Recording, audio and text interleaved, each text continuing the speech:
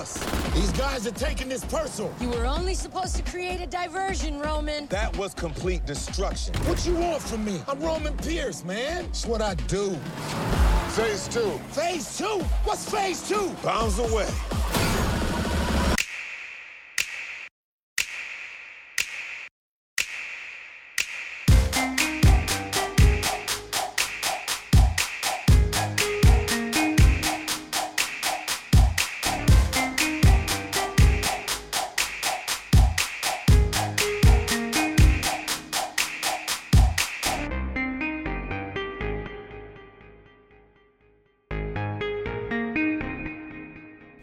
Welcome to the Film Coterie. I'm Roger. I'm Adam. I'm Matt. And this is episode 13 for the April the 13th, 2017. And in this week's episode, we have news and notes from the world of Star Wars, Marvel, and others. We are going to review the movie The Fate of the Furious. We travel back in time to 1992 when gas was $1.05, Bill Clinton was the president, and Jack Nicholson wanted to know if we could handle the truth. Welcome to this week's episode of the Film Coterie. Wow, you really did work on your intro. That was like, we might as well stop. We just went over everything we're going to do. He laid the groundwork. Hey, trying to keep this show professional, man. Let's keep it rolling good. Let's keep improving, right? So, guys, what's happening, man? What's going on? Let's get right into our news and notes for the week. Adam, what's our news for this week? Well, down in Orlando, Star Wars Celebration's going on. And if you don't know what that is, that's the big Star Wars convention. It's actually run by Lucasfilm. Everybody's there, even Hayden Christensen this year. Whoa. So today was day one.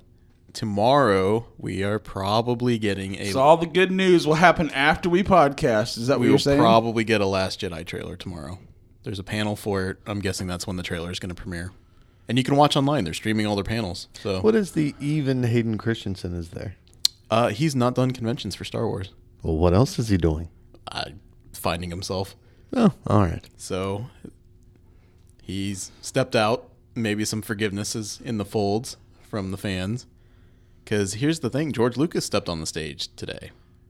And? Standing ovation. The room loved him. This is kind of like your team that was in a slump for a long time. And if they had a good season, couple seasons, you might be willing to forgive some people that you normally cursed. Or were they cheering the fact that he sold? No, there's all love for him. It was very warm. It wasn't sarcastic or anything. It nice. was genuine affection, which hasn't happened between Lucas and the fans for years. I would not clap for him.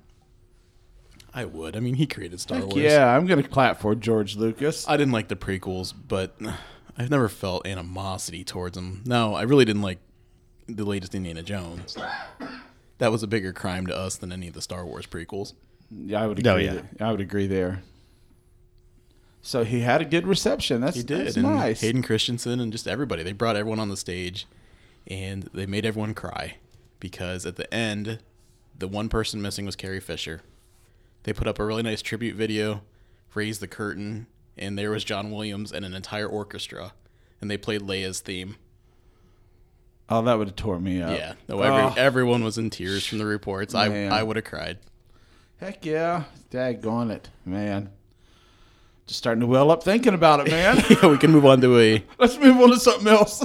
Okay, I'm skipping ahead. So we're going to the happiest note that I have is the Thor Ragnarok trailer hit this week. It looks a lot like Guardians, and that's a good thing. Are they trying to make it look too much like Guardians? This was always the promise because this is the first really cosmic Thor movie we're getting. Dark World is a little cosmic. This is Cosmic Marvel, and the pattern we've set for Cosmic Marvel is the Guardians. That's their platform. That's their universe he's tooling around in now. So we have to make it a semi-comedy. Well, look at the director they hired. I mean, this isn't a surprise. I know, but I don't know. I don't know. I like them being distinct things, and yeah, it just, I mean, even down to the 80s pull in of the title shots and stuff like, it, not to say I don't like it. Don't get me wrong. I just wish there was more separation between them. That's me. Well, look at Thor. I mean, when they pulled him into the Avengers movies, he just molds to whatever they're doing. And those are more serious movies. He was molded into that. He's going out into the cosmic universe. He's going to fit into that kind of platform. Yeah, sure. So I think there's some Well, synchronicity. I had an initial reaction. You sent me the trailer, and we dialogued that day a little bit, and I had the same reaction Matt kind of did. I was like, it didn't feel like a Thor movie to me, because the first two were pretty the first one was kind of the origin deal, and then you get Earth-based. Earth-based, and then you get more an epic feel with the second one, setting some... Still a lot on Earth. Still a lot on Earth, yes. I granted there, too. And now it just feels like, we're going to do Thor with the Guardians of the Galaxy shell to it, kind of a little bit. But don't get me wrong, still very good. I mean, there's some great lines, and when we get the Hulk reveal in the arena, and he's like, "Oh, that's my dude from work," I know him. I know him. Yes, he has the big reaction upon seeing the Hulk enter. Yeah, so yeah. I mean, I'm very much looking forward to the movie, absolutely. But have you seen the shorts that have come out with Thor and his roommate? No. Okay, they're very funny. Because it just shows Thor on Earth trying to live a normal life with a roommate and pay rent and treasures. Oh, no. Alien artifacts and such, and they're very funny. So if you haven't checked that out, anyone who's even listening, go find the shorts with Thor and his roommate. There's 2 of them. Cool. Excellent. What else, Adam?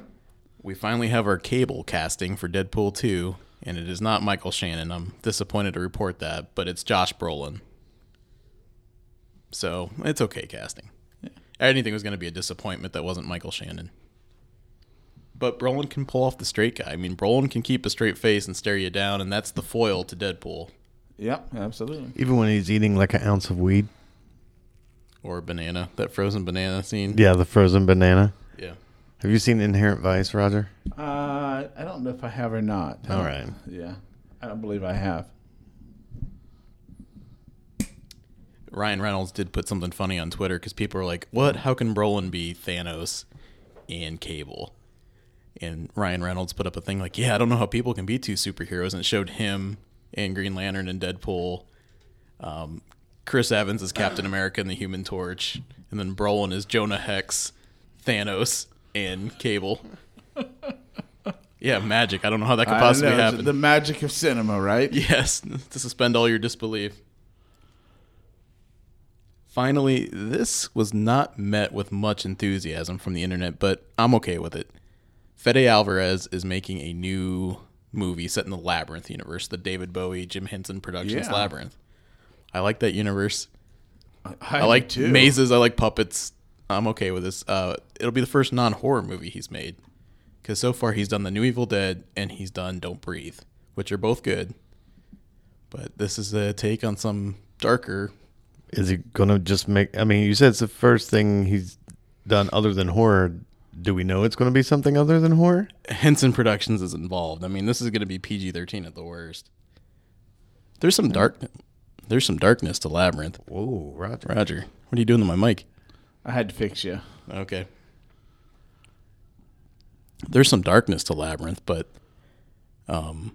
it's not going to be above PG-13. All right. All right. So, some news this week. Any outside of, I guess, no other trailers than the one we got with Thor then? That was kind of the big one for this week? New Transformers trailer, which we saw tonight. That's yeah. It's even crazier than before. I mean, I can't figure out how they're cramming all this into a 2-hour movie. And my comment to Adam was why would anyone want to cram this much stuff into a 2-hour movie? And we did get to see the King Arthur trailer again today. So I started to raise my thumb up from the press. Roger was in front of us, a different row. There were a lot of people at Fast and the Furious tonight. It was just a bad experience all around for me. Bad trailers. I so hope we get to go see King Arthur on Thursday night. I won't go. Depends what else is coming out. I know. I won't go. Oh. As they've joked, no one else has ever gotten the Excalibur legend right. Why even bother? Guy Ritchie didn't even take a swing at it. He's just doing his own thing. That's right. Well, that's all I got from my desk. All right. Well, we'll take a quick break. We'll come back with our Thursday night review of The Fate of the Furious.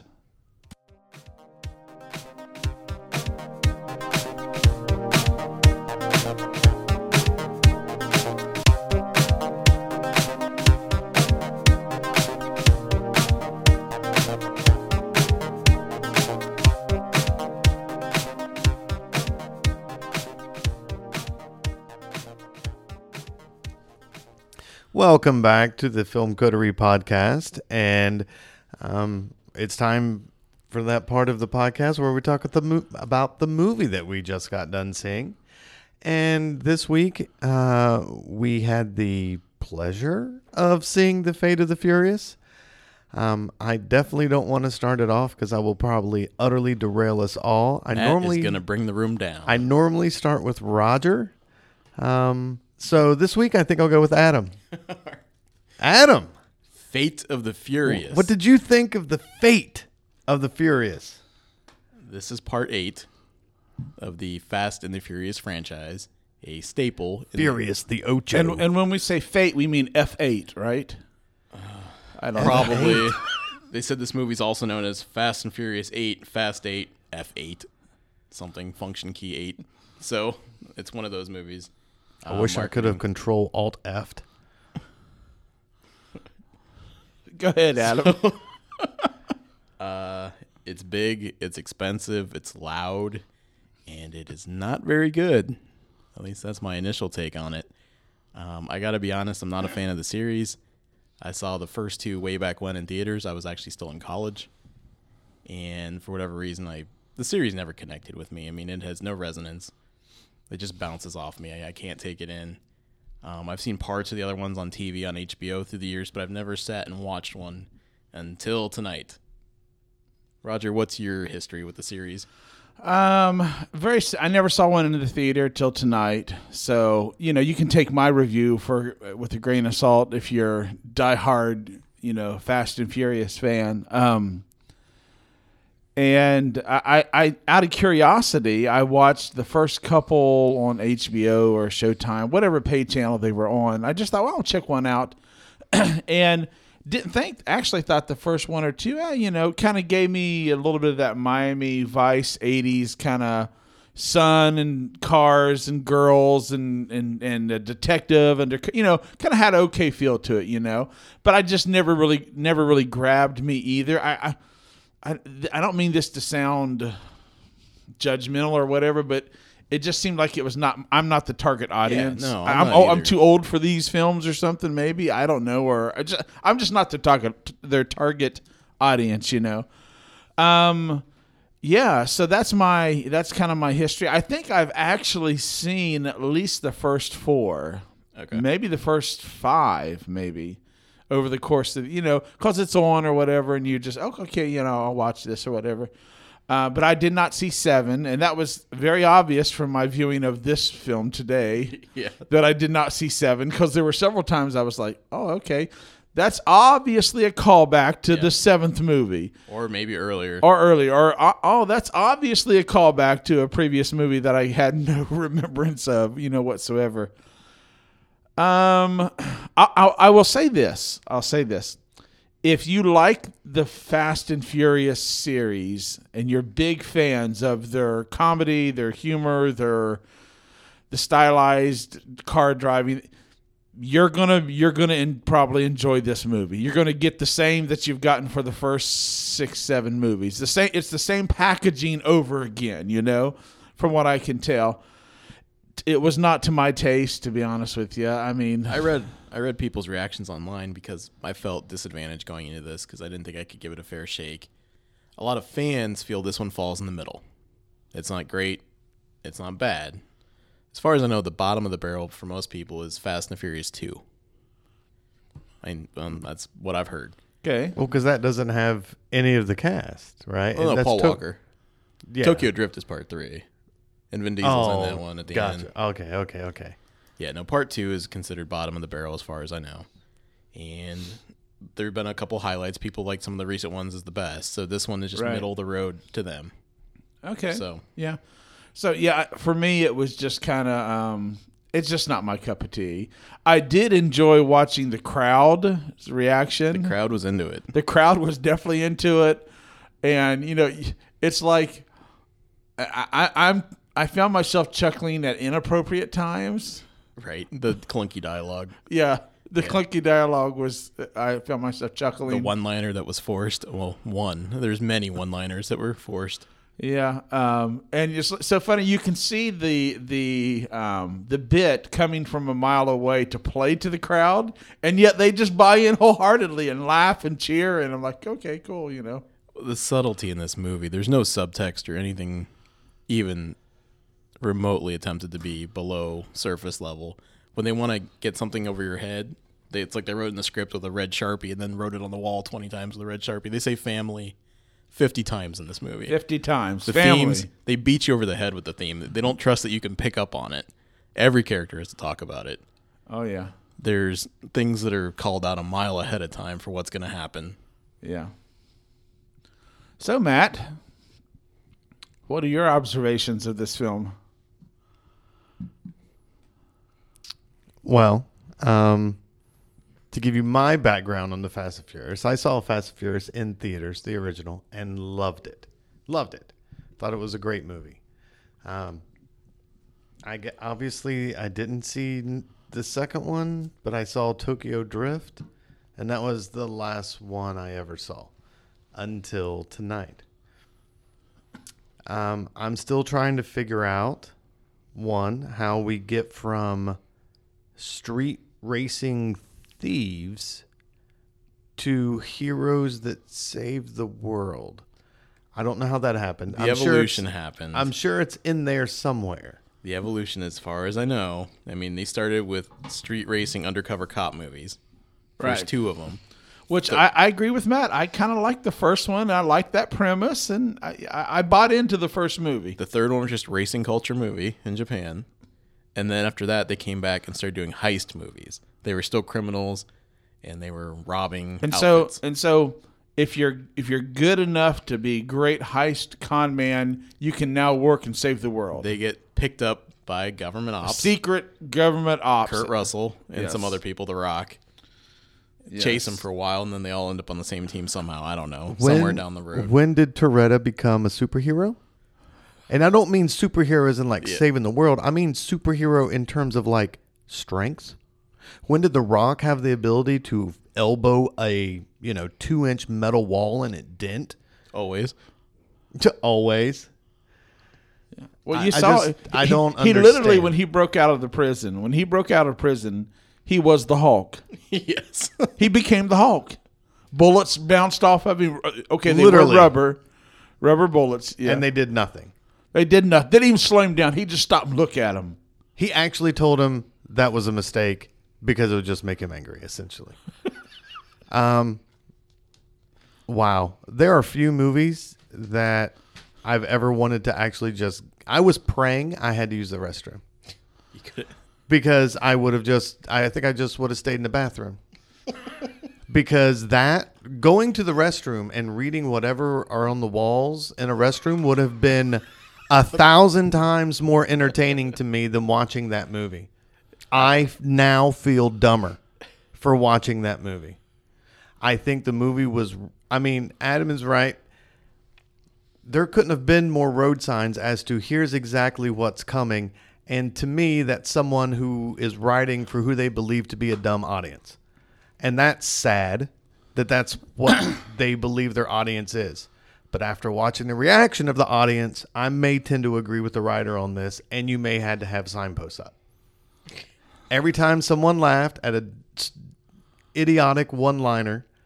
There was a period in the movie that the movie went 3 minutes and nothing else was spoken other than one-liners. From different people, in different situations, in different cuts. I detest this movie. I could feel the heat radiating off Matt throughout the movie.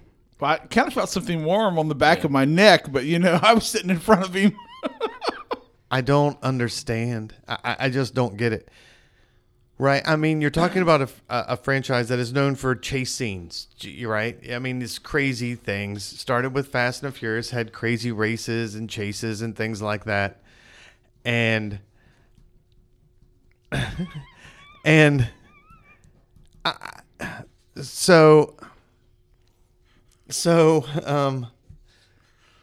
stole a sub. I don't think that's in the preview. Don't even get me started on the sub. So the sub was dry docked, but yet somehow they get it off the dry dock by remote control of the sub. But that doesn't explain how it got out of the dry dock. And this was like in Russia, right? This was like, in Siberia. Siberia, okay. So if I was the Russians, Separatists. I would be, okay, they were separatists. Okay. And they happened to have a nuclear sub that was fully, that had Stolen sub with missiles. And you got a whole base there. Not one dude thinks to go get on the sub when the propellers start turning. Not one local. Let's talk about how prepared these guys were, because The Rock came in and fought 10 of them, and none of them even had a sidearm. It was a straight up fist fight with 10 soldiers. Yeah. Oh, and how about the fact that you have cars, all right, that are driving on ice, Lamborghini, and being essentially outrun by a submarine that maybe will do 20 knots. Yeah. But in the beginning of the movie, a car drives onto an airplane. The second before it hits the ramp on the airplane, it scrolls down to show you the speedometer, and it's doing 209 miles an hour. And then it immediately stops in like 2 car lengths. Well, yeah. There was no jet wash as the plane came down either. No, there was not. There's a scene, and this is in a trailer, where a car gets kind of harpooned, and somehow one car is able to maneuver around to get free of 5 cars based on the horsepower the car has, taking all laws of physics and friction out of the equation, because they do not have, the car in the middle does not have any capability to withstand that kind of force while making, like, its wheels are in contact. There's only so much surface area. How in the world can it overcome that much friction? It just doesn't. Remember how much horsepower they said it had? Oh, which time? Oh, he has 1,000. Try 2,000. Try 3. Try 5. 5,000 horsepower under that hood. 5,000 horsepower. That means he has like an engine they use in a cruise ship. Well, nice. In this world, it's all possible. It's all possible. Even the cars that do 200 miles an hour for real in NASCAR have about 700 horsepower is what they need to do 200 miles an hour. Oh, yeah. Yeah. And even ridiculously stupid horsepower cars like Veyrons and stuff like that have like $1,000, or a Koenigsberg have like $1,000. 5,000. I just want to know what the guy was thinking when you could pick any car on the fleet. And that whole fleet of, here's your Matchbox car, pick the one you want to go play in, right? And he picks a Lamborghini that sits about 2 inches off the ground. Oh, and then he decides to take it to Siberia and drive it on the ice. Yeah, exactly. And then it shows him like sliding and gunning it. Got news for you. Ice friction doesn't work. Not happening. You guys didn't even touch on this movie. It has 2 of the prettiest and hottest hackers of all time, between Charlize Theron and Natalie Emmanuel. Oh, yes. Normally, hackers take a special recipe of basement dwelling, hate the world, Well, antisocial. probably my Navy friends are probably, their heads probably exploded when they saw how easy it was to hack a sub and remotely control it. Oh, like an old school Russian sub. Yeah, those doors work automatically, don't they? No, they don't. And hacking in this world is still just typing a bunch of commands really fast, and who can type faster? It It's is like every movie trope. Oh, yeah, but then you have to have cuts between the 2 hacker girls saying, oh, no, you're not. Oh, yes, I am. Oh, no, you're not. You know what else? I didn't realize that a car could outrun a missile when that car is on ice. Just saying. And the car changed direction. Matt, you push the clutch and you shift the gear. This movie is stupid. Because when they're doing 200 miles an hour, they still got 1 or 2 gears left to go to. Maybe it was some of that Cuban nos. Cuban nos. And, okay, how about in the beginning, the Cuban race scene? I'm sorry for spoilers. Deal with it. It's a dumb movie. So, He decides to go backwards at 160 miles an hour. Got news for you. The reason your car can go fast is because it has different gearing. You know, why you have first gear, second gear, third gear. That way the power is transferred from your engine to your wheels at a different ratio so you can go faster. Guess what doesn't have fifth gear? Reverse. Sorry, I'm getting fired up.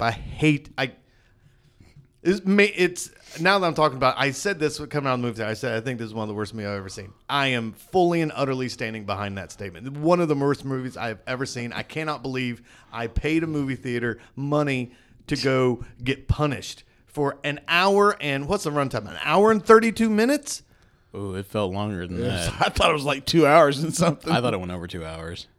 Hour and 32 minutes would be. Wow. Hour and 36 minutes. 136 minutes, not hour and 36. Sorry.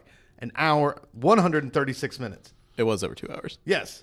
2:16. Okay. I wasn't crazy because I'm like, this is No, it's way forever too long. If I said an hour, no. I meant 136 minutes. All right. That makes sense. I was like, Okay. this has to be over 2 hours. I was bored during it.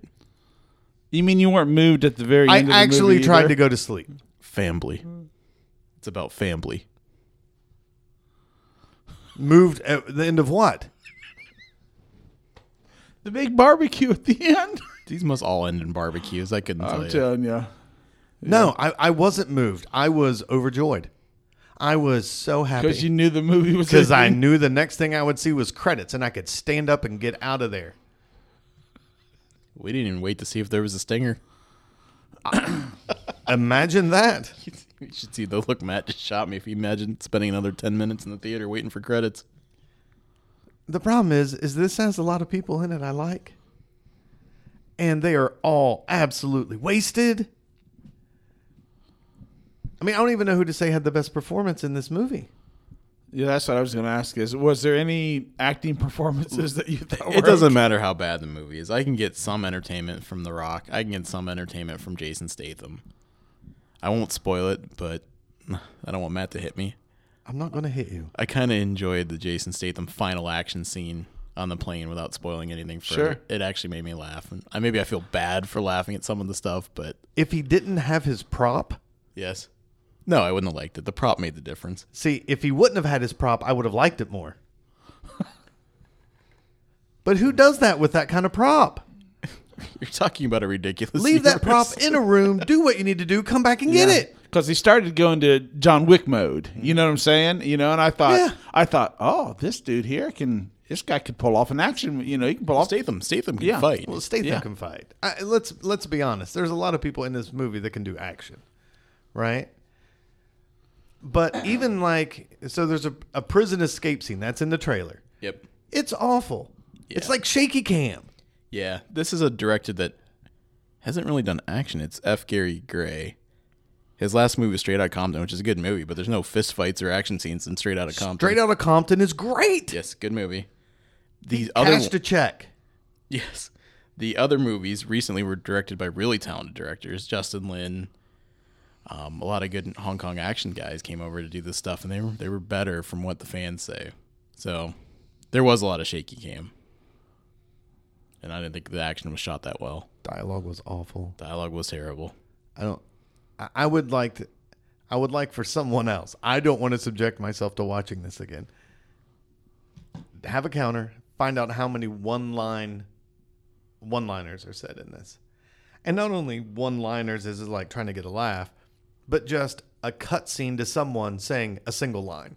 And then back to someone else saying a single line. And then back to someone else saying a single line. And all of those lines being utterly meaningless well, Matt, to anything. if you took all of the dialogue in the movie, even when they're interacting, if it's more than one line, that you're talking 99% of this movie is one line back and forth. I would have rather have seen this movie as a silent movie. I think I would have enjoyed it. I think I would have hated it less. But that's. And I just can't. I don't know this universe. I haven't seen the last couple. This one felt a little bit almost like fan fiction. It felt like two middle school kids got together, dreamed about cars and Russians and subs and nukes and hacking and wrote a movie. Hacker babes. Yeah, hot hacker. Yeah, 2 middle school kids sat down and wrote this movie. That's what it felt like. And I agree. It felt like fan fiction. Yeah, really bad. It's at 64% on Rotten Tomato. That's I'm only 7% off of Beauty and the Beast. I'm telling you right now. There is a whole group. There's a whole following for these movies. This movie will make over $100 million. I'm telling you. Oh, easy. They all do. You know, there's like a huge group of people. They like the bits. They like the pacing. They like the one-liners. It's just not our cup of tea. I'm convinced of that. The first time laughter broke out in the theater, I remember looking around and trying to get Adam to look at me because I was like, I don't get it, because whatever was said on that screen was not funny. It just wasn't funny. And I looked around, I was just like, who are these people that I'm in this theater with? This is the busiest I've seen the theater since Beauty and the Beast. Oh, yeah. We saw the non-IMAX digital version, and the theater was packed. The lobby was busy. Parking lot was full. Yep. I bet you the IMAX was even fuller. Yeah, there were a lot of people in the lobby. Must have been going to the IMAX. It's going to have a good weekend. It's tracking big. Oh, people are going to go see it. I just feel bad. They say they're making at least 2 more. They say they're going to stop at 10. They won't. They'll push it like a Bond series. They'll do it. As long as they're making $100 million a pop, they're going to keep making these movies. But the problem with all the times they escalate the material, I mean, this one was ridiculous. They all have been. But what's after this? I mean, we're going to drive cars in space. Yeah. That's the only thing you have left. I mean, you've already stopped the nuclear weapons with cars, so we might as well. They flipped a switch and they made it rain cars. Aliens. That scene was actually filmed in Cleveland, Ohio. Yeah, all the New York stuff was filmed in Cleveland. My brother had footage of cars falling out of a parking garage. Oh, my gosh. I thought it was all CG, but some of those at least were real. Maybe for reference material. I don't know, but they were chucking some cars out of parking garages. Aliens. Why not? Hey, go for it. We have to have a race between Toretta and his black car and an alien in a spaceship for the fate of the world. I just wrote Fast and Furious 10. That's a Charger, isn't it, that he drives? To be honest, I don't know. I've lost track. I knew when Fast and the Furious first came out because I know that Walker's character had the Eclipse, and then he blew the engine up in it, and then he got a Supra with the twin turbo engine in it, and they souped it up. And I know that one of the guys from the original Fast and Furious drove a souped up Jetta. I was just curious because I think he has 3 of them in this movie. I couldn't keep track. 3 of those black cars. I think he has his original one, then his New York one, and then his Siberian winter Toretta car. With the bulletproof glass. And Maybe 5,000 horsepower.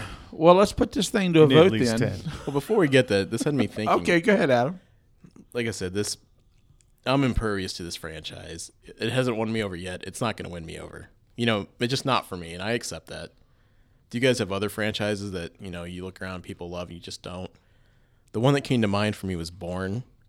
The Bourne movies do nothing for me. I feel like they've done the same movie 4 times. And I just can't enjoy any of the Bourne movies. Even back to the first one, I felt like I was crazy because everyone's like, oh, this is better than Bond. It's the new spy movie. So I'm impervious to Bourne. I like Bourne a lot better than this. Yeah, I'm not saying that, but Bourne does nothing for me. Did you have any franchises like that? I'm going to say this, and you're probably going to reach across and slap me. The Mission Impossibles don't do anything for me, man.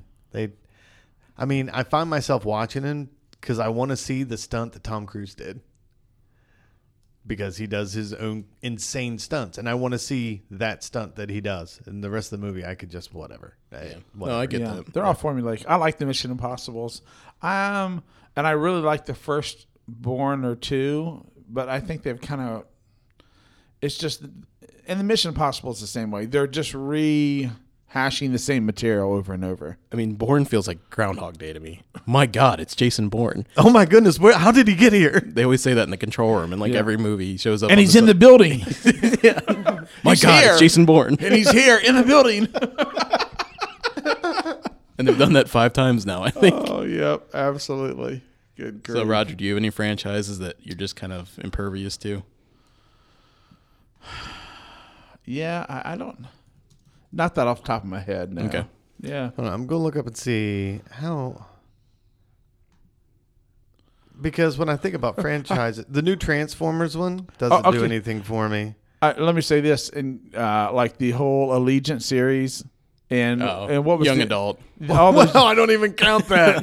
Those. You're not a teenage girl, Roger. But I have, and then what's the other one that they did that was real popular? Twilight. Well, no, Twilight. That's automatically off. I've never the list. seen the Twilight. That's my confession. What is the one where it had Hunger Games? Is the other one? Those kind of yeah. I'm impervious. I could care less about those movies. Okay. Yeah. And we all agree on Fast and the Furious. I think we're all kind of impervious to that, right? Yes. No. Hold on. Oh, you're the opposite. It's not impervious, right? Like this movie actually engendered hatred for me. It isn't like I just bounce off this movie. I don't get it. It made me actually have an emotional reaction. Now, in the history of the podcast, the audience has only really heard you strongly dislike maybe one movie. That would be Beauty and the Beast. How would you compare these two? Oh, 1,000 times more. I would go see Beauty and the Beast. Okay. There's a story. There's dialogue. There's music. It is actually more realistic. A witch casting a spell on a man to make him a beast and a magical rose that drops petals is more realistic than this movie. And it has a competent script, plot, Yes. decent dialogue. Yeah. I mean, as far No as shaky cam in Beauty and the Beast. yeah, as far as what makes a movie, it beats it in every way, except explosions. Does it beat it like a Cherokee drum? Oh, There, I got him. It's a one-liner. yes. What do you call him? Whisker Biscuit. Something like that.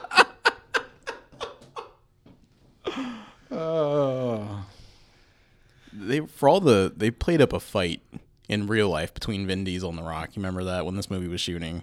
Yes. Those two hardly even share any screen time. They don't have a fight in this movie. That's not spoiling anything. They're only together at the end. Yeah. So I don't know what that was about. I thought it was publicity, but who knows? I mean, I have no idea. I know that they called him unprofessional. I don't know how anyone could remain their professionalism while working on such a film. All right. It's at the end. There's not going to be a surprise to this vote. But we got to vote.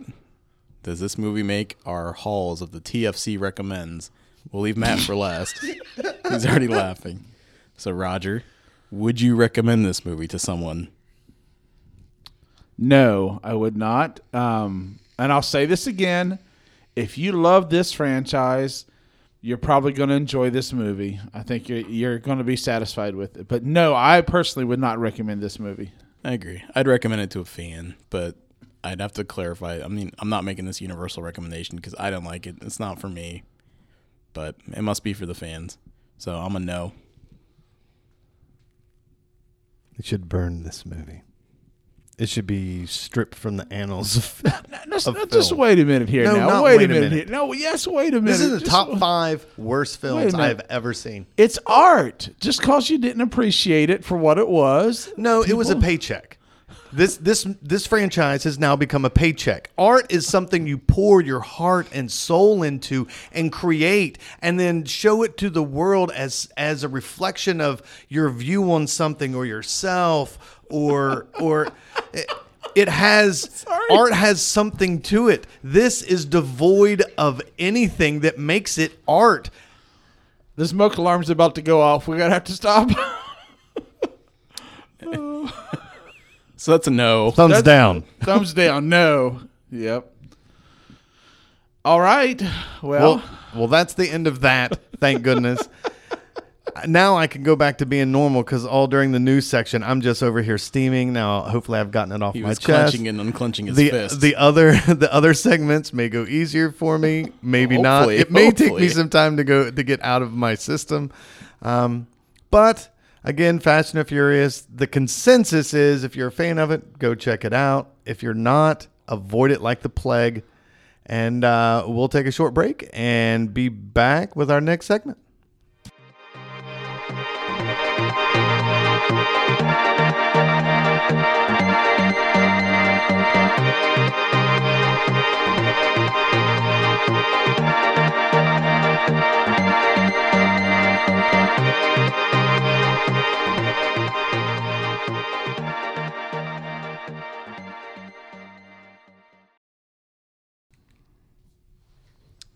All right, we're back to our segment of the Decade Do-Over.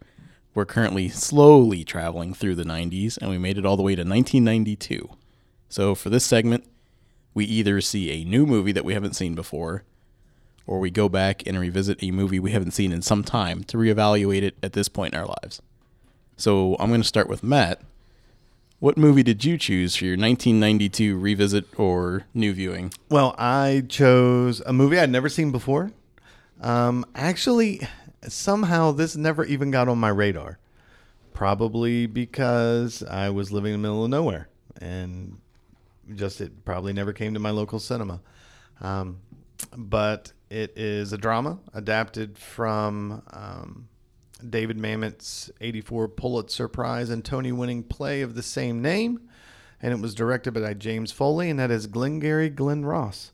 Okay, and you said you'd never seen this before. I had never seen it before. Was it have anything with Baby Boss and those previews that kind of brought it to your mind with Alec Baldwin? No, because I didn't even know that's where it was from. Oh, okay. I had no idea that that's where that line was from.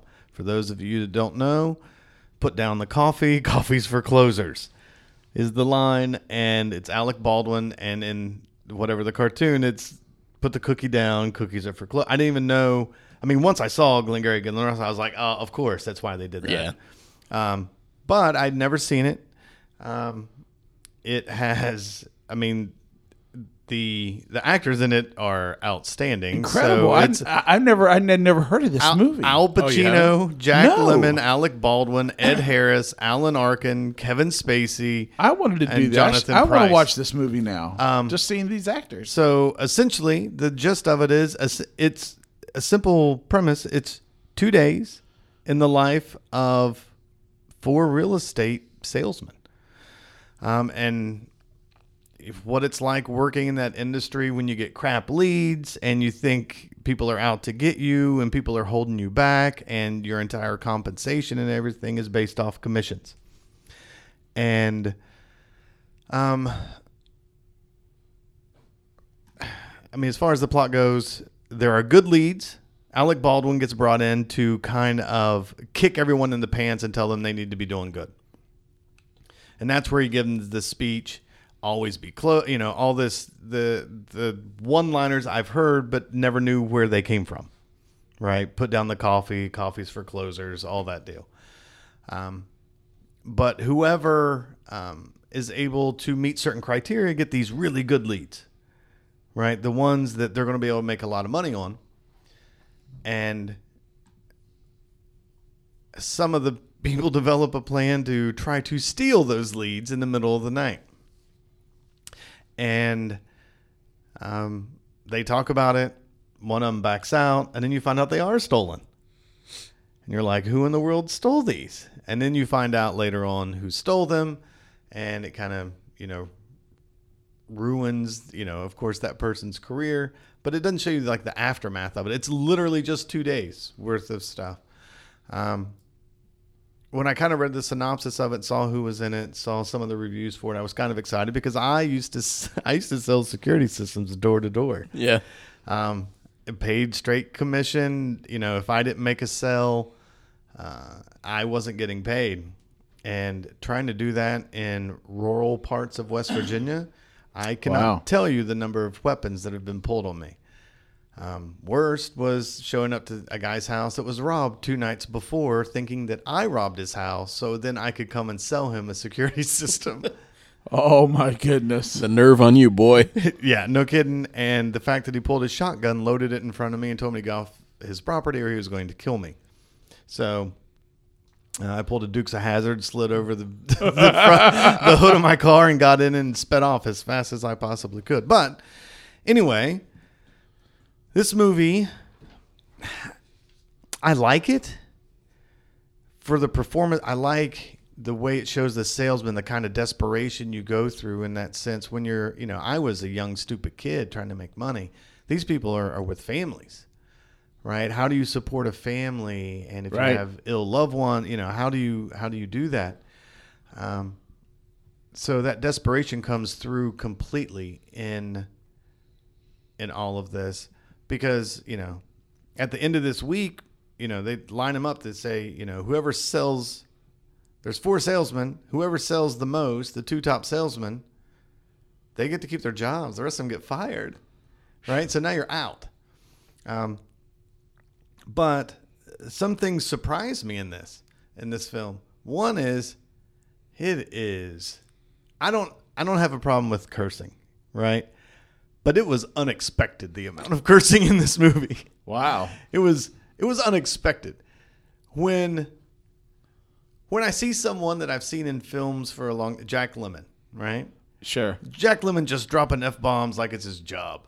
And that somehow pained me because I'm used to seeing Jack Lemmon in a certain light. Oh yeah. And here he is, and it was shocking. Like I had to actually like pause the movie, come to terms with this is the kind of movie it's going to be with Jack Lemmon. You know, from like Pacino or Ed Harris or I expect Alan. I get that. I don't have a problem with it. But when it was Jack Lemmon, I was shocked. Because he's older in this movie. He's not like a young man, and he's, going to town. But there is some great dialogue in this movie. Oh, yeah. Even with it is awesome. At one point, Pacino starts laying into Kevin Spacey's character, and it is glorious. I mean, it is glorious. Because they have a manager who's played by Kevin Spacey that's never sold anything in his entire life. And he's managing these salespeople, and Spacey's just screwing up. Essentially, there's one deal that Pacino has sold, and he needs Kevin Spacey's character to back him up, and he doesn't. And then after the deal falls apart, Pacino lays into him. And it was just great. That and Alec Baldwin's, pep speech, I guess, to me were the 2 parts that really stuck out to me and were just superb. Yeah, I like this movie. It feels overly theatrical, just coming from the stage play kind of source. And I think it's kind of hard because it's literally 2 sets. Like there's 2 sets. There's an office and a restaurant, and that's all the movie's shot in. It's a very closed world, but it's coming from theater, and that's a complaint that Fences has received, because that's also from a play this year, and I haven't seen Fences yet. I haven't either. But people feel it's too small for the cinema, and it feels like such a contained story, but it's coming from a stage play. Yeah, no, I can get that. I mean, it does feel small and contained, and I don't get that. I don't understand why that's such an issue. I mean, for goodness sake, Tarantino shot The Hateful Eight in essentially 2 locations. Yeah. And shot it in 70 millimeter, extra wide, And I thought that was glorious film. I loved the look, the feel. Right, but it doesn't. This movie has a way different feel than that. Oh yeah. No. But what I'm saying is that why are we getting conditioned as a moviegoer unless it's big and bold and sweeping in 9 different countries and 12 different cities? And, a movie can still be really good and be in one location the whole time. No, I'm not saying that. I just mean that because, look, I like Reservoir Dogs. It takes place mainly in a warehouse, right? Yeah. And Hateful Eight. They don't feel as constrained with the cameras and everything else. It doesn't feel like you're just watching something on a play that is this I big. get that, yeah. So it has this claustrophobic kind of feel, at least to me. Okay. And this is one of the worst box arts of all time. I don't know if you've seen this. It looks like, these are when all the Grisham movies were coming out. Yeah. It's a shadowy figure in the background and like broken glass and the other stars. That is not even remotely close. Oh, no, it's terrible box art. But I think one of the reasons it feels like a play is because it's kind of done like a play. Yeah. Right? So some of the comments from the actors they would do 5 or 6 page shoot scenes all at once. So it felt like a play where you memorize this long monologue, go to town. Yep. But another thing is, this play won awards, right? So there is a distinct rhythm and pattern to the language being used in the movie. And I bet, even some of the actors said that was hard to get used to and absorb to try to work that. One thing I did like and did notice as the film was going on was as the film moves along, the color palette of the film decreases. So in the beginning, it's low lighting, shadows, blues, greens, reds. The inside of the Chinese restaurant, which is the other location other than the office, is red. But as it goes on, you're pretty much just monochromatic blue-gray. Wow. So you get that sense. It gets bleaker. Well, it's like it gets bleaker and you can feel it closing in around you. Like, oh, wow. So that's cool. Man, I thought it was a really good movie. If you can get over the fact that Jack Lemmon cusses like a sailor. Well, that'd be tough for me. I know. And that's why I brought it up, Roger, because I don't know if I can see it now if you tell me that. I mean, I've seen a lot of older Jack Lemmon stuff, and I view him as kid-friendly, funny, and all this stuff. And this definitely not kid-friendly. Wow. So They used to call the play Death of the Effin' Salesman. yes. So, but great performances all around. I think on Rotten Tomatoes it's sitting at 94%, which I think is justified. I mean, it's a really good movie. Yeah. So if you haven't seen it, it may not be for everyone because it's literally 2 days in the life of 4 salesmen. It's more dialogue-driven, performance-driven than story-driven. I mean, the story is what it is. There's guys trying to sell stuff and someone steals some leads. That's about it. They actually sell them to a competitor. But go check it out. I don't think you'll be disappointed with the performances in the movie, and it should be enjoyable. All right, for my 1992 movie, this is a revisit for me. I bet I know what it is. You probably do. But go ahead. I rewatched Bram Stoker's Dracula from Francis Ford Coppola. It's been a while since I've seen this movie. I liked it originally, and I have some more reservations now than I used to have. Okay, but I still overall really like the movie. And for the most part, this is the last time that Universal tried to make an epic Universal monster movie. Sure. I mean, it was epic in scope, and time, and locations, and everything, and they mostly get this Dracula story right.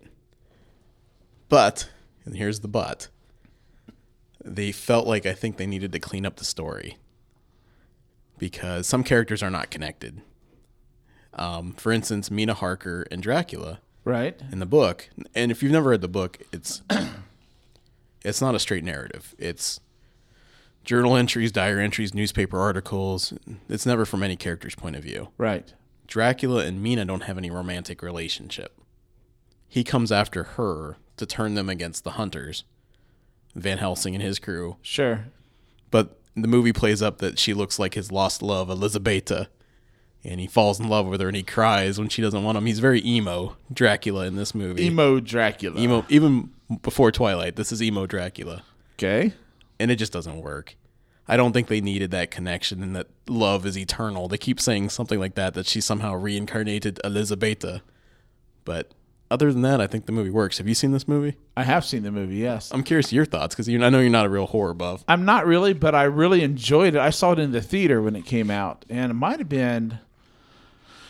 It wasn't a date movie for Rhonda and I. I think maybe I just went to the theater and saw it. You know, she's not a very big movie goer to begin with, and so early in our marriage, before we had kids and all this stuff, I would just pop out and I'd be like, "Hey, I'm going to the movies tonight." She's like, "Okay, have fun," kind of deal. And I think that's how I saw this movie. And I remember really thinking, "Wow, they're making like." At the time, now I want to rewatch it. Yeah. Since I'm very key to rewatch it. I remember thinking they tried to do Godfather in a Dracula movie. Like they tried to make it so epic. They tried to make it epic and sweeping and yeah. And I remember thinking, wow, good for them. The production design's great. This movie draws you in right from the beginning because it shows him as Vlad the Impaler. He's wearing, I still remembered that, the red armor that looks like muscle. Oh, yeah. I forgot about that, see? They do a mix at the battle. There's shadows fighting, but there's puppets in the background for the smaller guys. And him renouncing God in that opening scene is great because this movie still has one of the all-time great horror scores. Great music.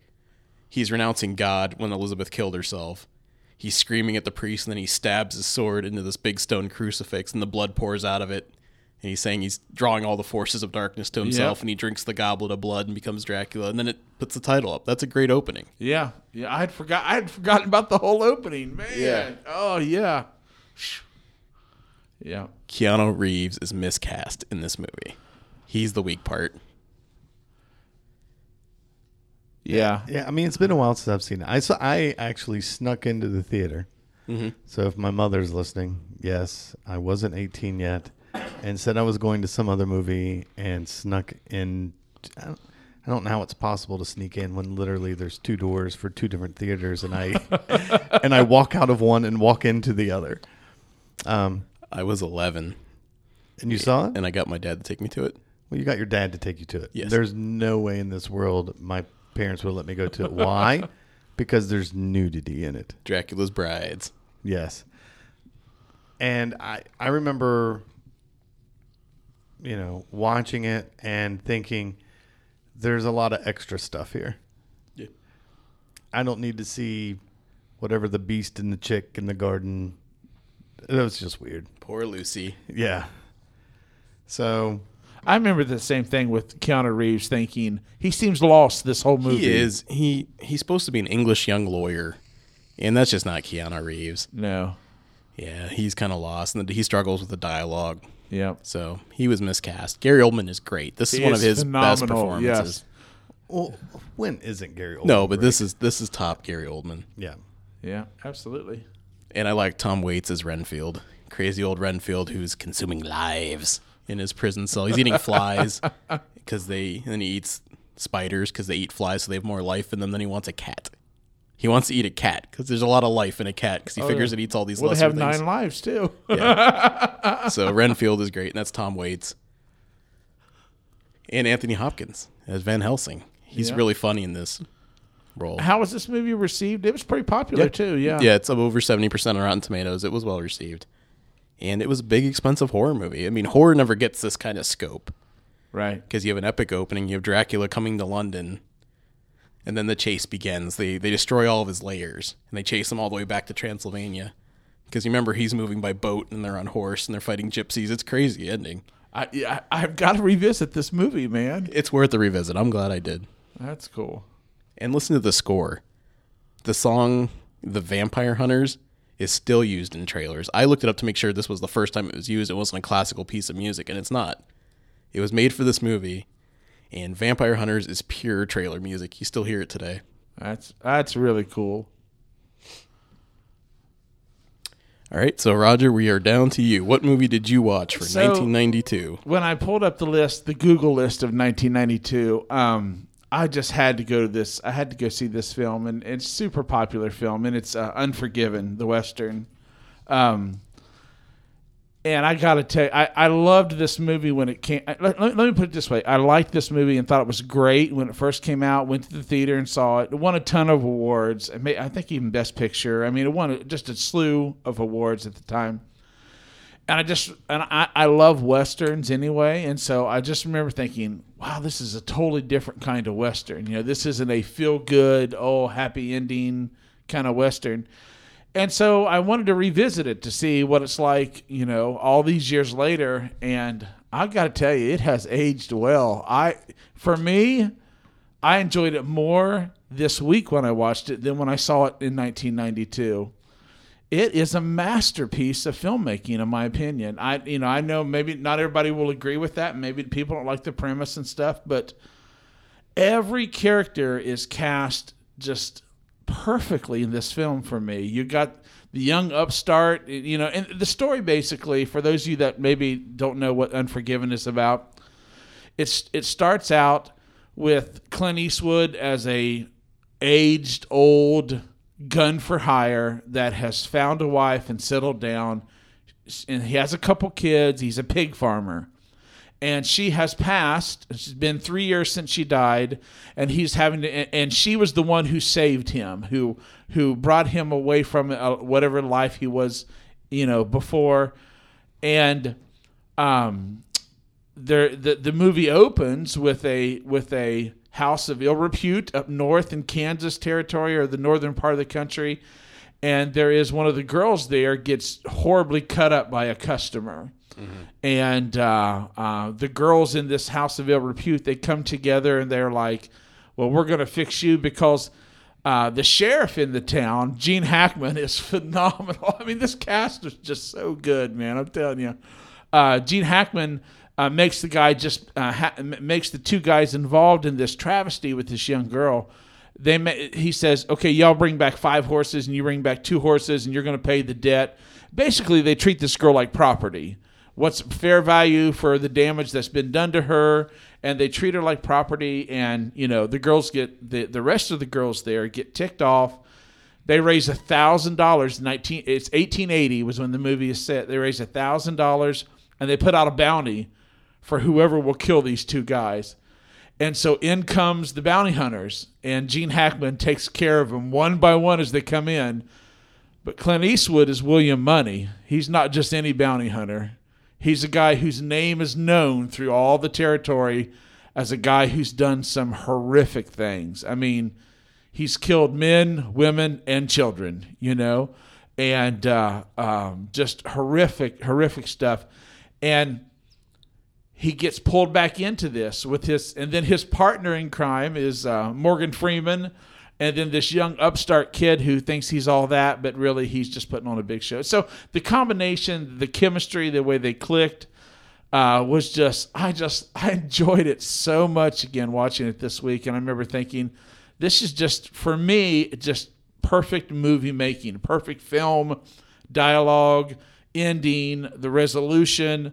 The payoff when Eastwood finds out that they tortured Morgan Freeman and killed him, and when you see that, he turns like this, and for the first time in the whole film, his eyes go wide. That's rare for Clint Eastwood, and that never happened. And his eyes get wide, and he's just like, he was going to go in and kill everyone in the town if he needed to, And so for me, I loved it. So glad I went back. And if you enjoy Westerns, I would super highly recommend it. Yeah. So this is one of my all-time favorite Westerns. But yeah, is it? I mean, but it's one of those movies that even like transcends a Western. Oh yeah, it totally does. Yeah, it transcends even Westerns, and it's just. I mean, it's done almost like, it starts almost like a documentary. There's a scroll setting the mood. And the movie is just, it is a masterpiece of filmmaking.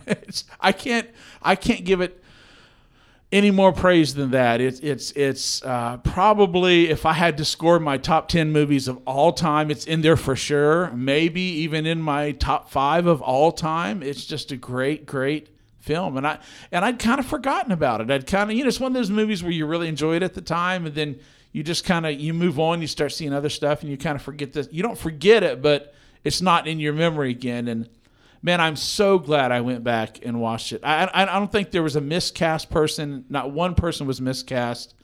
The chemistry was great. The scenes, they don't play. They don't like fall into any kind of like tropes, or they don't. It's just great. The pacing's good. It's just, I don't know. I just loved it. Completely loved it. So. Okay. I think that wraps up 1992. We'll be jumping forward into 1993. I'm going to stick to horror. I have no idea what I'm about to watch. Jason, the final chapter. Oh, man. Probably something else. I don't have any idea either. Yeah. I will have to say, from any 1993 film, I'm probably not going to watch this one again, but the film I've seen the most is CB4. Have you ever seen CB4? Yes. Oh, Lord, yes, are you I serious? Yeah, the Chris Rock gangster rap parody. Yeah. That's hilarious.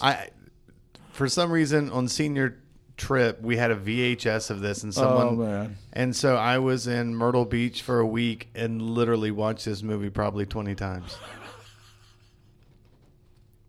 Oh, wow.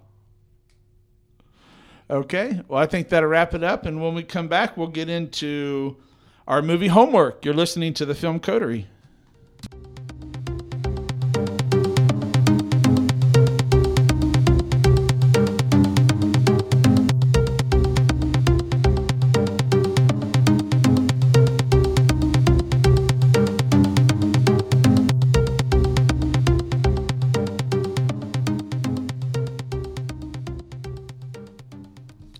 We are back, and it's time for our movie homework. Movie homework, yay! So, I'm going to start with Roger, because I want to hear his take on this movie.